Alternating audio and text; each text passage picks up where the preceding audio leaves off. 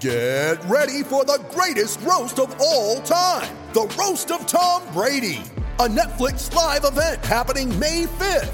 Hosted by Kevin Hart, the 7-time world champion gets his cleats held to the fire by famous friends and frenemies on an unforgettable night where everything is fair game.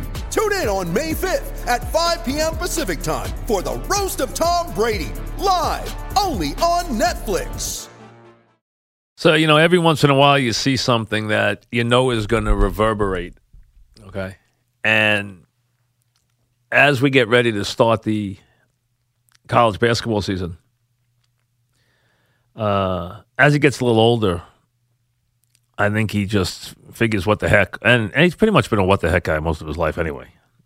But what Bob Knight just did was he basically was up on that Mount Rushmore of college basketball coaches. He turned to his left and he punched John Wooden right in the nose, is what he did. So there you have if you have the Mount Rushmore of coaches in college basketball, John Wooden's up there. So is Mike Krzyzewski. So is Bob Knight. Right? We can talk about who else is up there. Iba, Rupp. We can argue it. But Knight, in an interview that's coming up, says, I've never been a Wooden fan. Huh? This coach, you're talking about the Wizard of Westwood. Now this is St. John. I've never been a Wooden fan. Now, UCLA has always harbored this secret that we've all known about, okay? And Bob decides that he wants everyone to know about that secret too. So I have a lot of respect for Wooden as a coach, how he coached. He was a good coach, Knight said in an interview that's upcoming. And it's upcoming in an interview that he did with Joe Buck for a cable show. But from then on, I don't mind saying it, I don't respect Wooden because he allowed Sam Gilbert to do whatever he wanted to recruit kids. One time he told me, and this is where now he makes it actually evidential, that there's no more speculation about anything. I don't know what to do. I don't know how to deal with Sam Gilbert. And I'm saying to myself, I sure would know how to damn deal with Sam Gilbert. In 1981, UCLA received a 1-year probation and had a 1980 national championship game vacated over Gilbert's action. That was actually done and cited after Wooden had retired. The whole time he was there, he basically bankrolled the UCLA program. They used to go over to have parties at his house. They used to drive his cars, whatever they needed. Personally, I like John, Knight said, as a person. But it isn't just John. It's the whole UCLA approach to recruiting. They told John, and I think this is how they did it. They said, John, don't worry about recruiting. We have people who'll take care of recruiting. You just coach the team.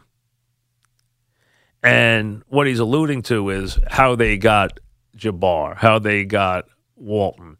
And Sam Gilbert was a big, rich builder and booster. And John Wooden didn't want to know if you were at Sam's house. He didn't want to know if you had one of Sam's cars. He didn't want to know. He just wanted you on the court, abiding to his rules. And that meant cut your hair, play UCLA basketball, no hair, no beards, clear cut. 1 year, Walton went in and said, I'm not cutting my hair. And he said, well, it's been nice having you on the team. We'll miss you this year. He went and cut his hair the day before practice. Stuff like that. Now, if I put Bill Walton on here, he will go nuts about this, and because to him, John Wooden's the greatest individual, taught him everything in life. But this is the great dark secret of UCLA, which has been known forever, that Sam Gilbert took care of everything those players wanted, whether it was cause, money, if they were in trouble, if they had problems in their lives, if they had problems with their families, with their girlfriends, with academics. John Wooden handled the basketball. Sam handled everything else, and it was well known. And to the point where UCLA was so powerful with their AD, J.D. Morgan, that if you got good in the West, they'd go after you. Remember, in those days, you had to win 2 games in your region in the West to get to the Final Four. So when Tarkanian got good, he sicked the NCAA on Tarkanian because they saw them as a threat. Because they wanted 2 easy games and then go to the Final Four and win 2 games and win the national championship, which is what they did. And listen, they were great. They were some of the greatest teams of all time.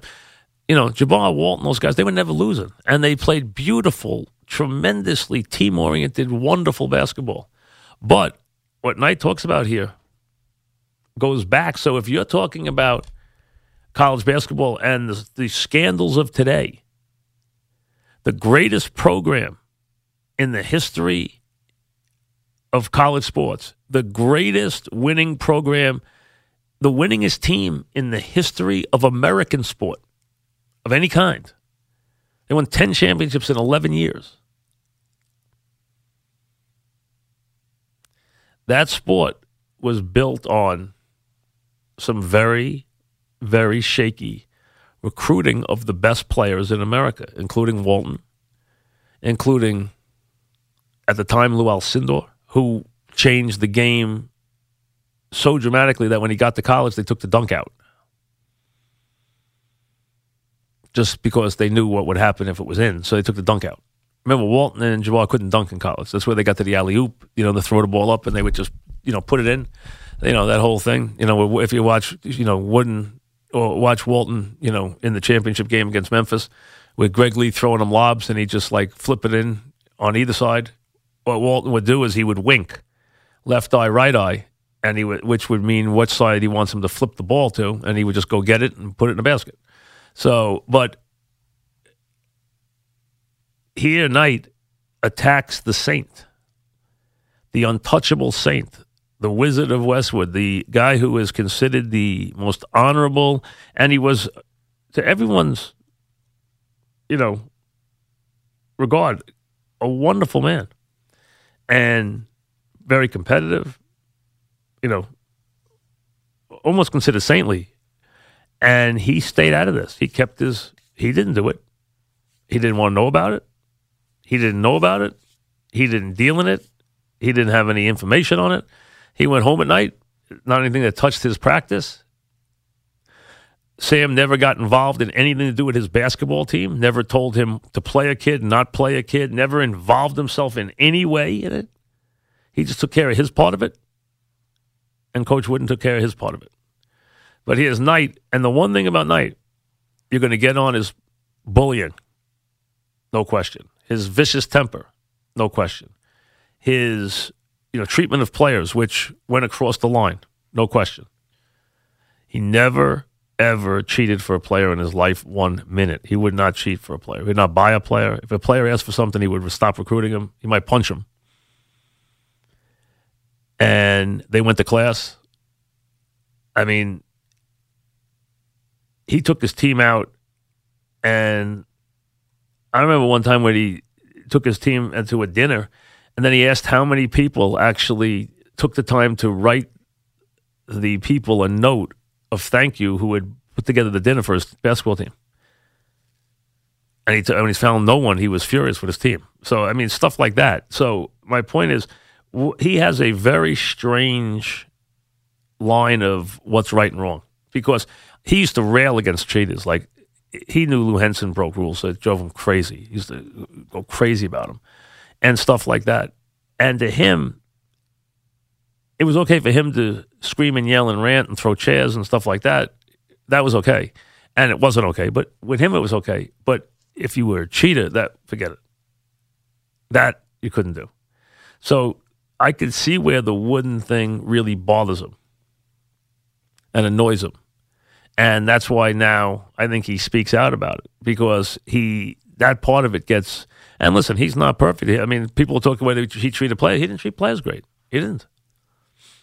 He was tough on assistants. He was tough on players. He was tough, very tough, overly tough. And, over the line. But you could see this, and I can see this getting a lot of attention, because it's Knight.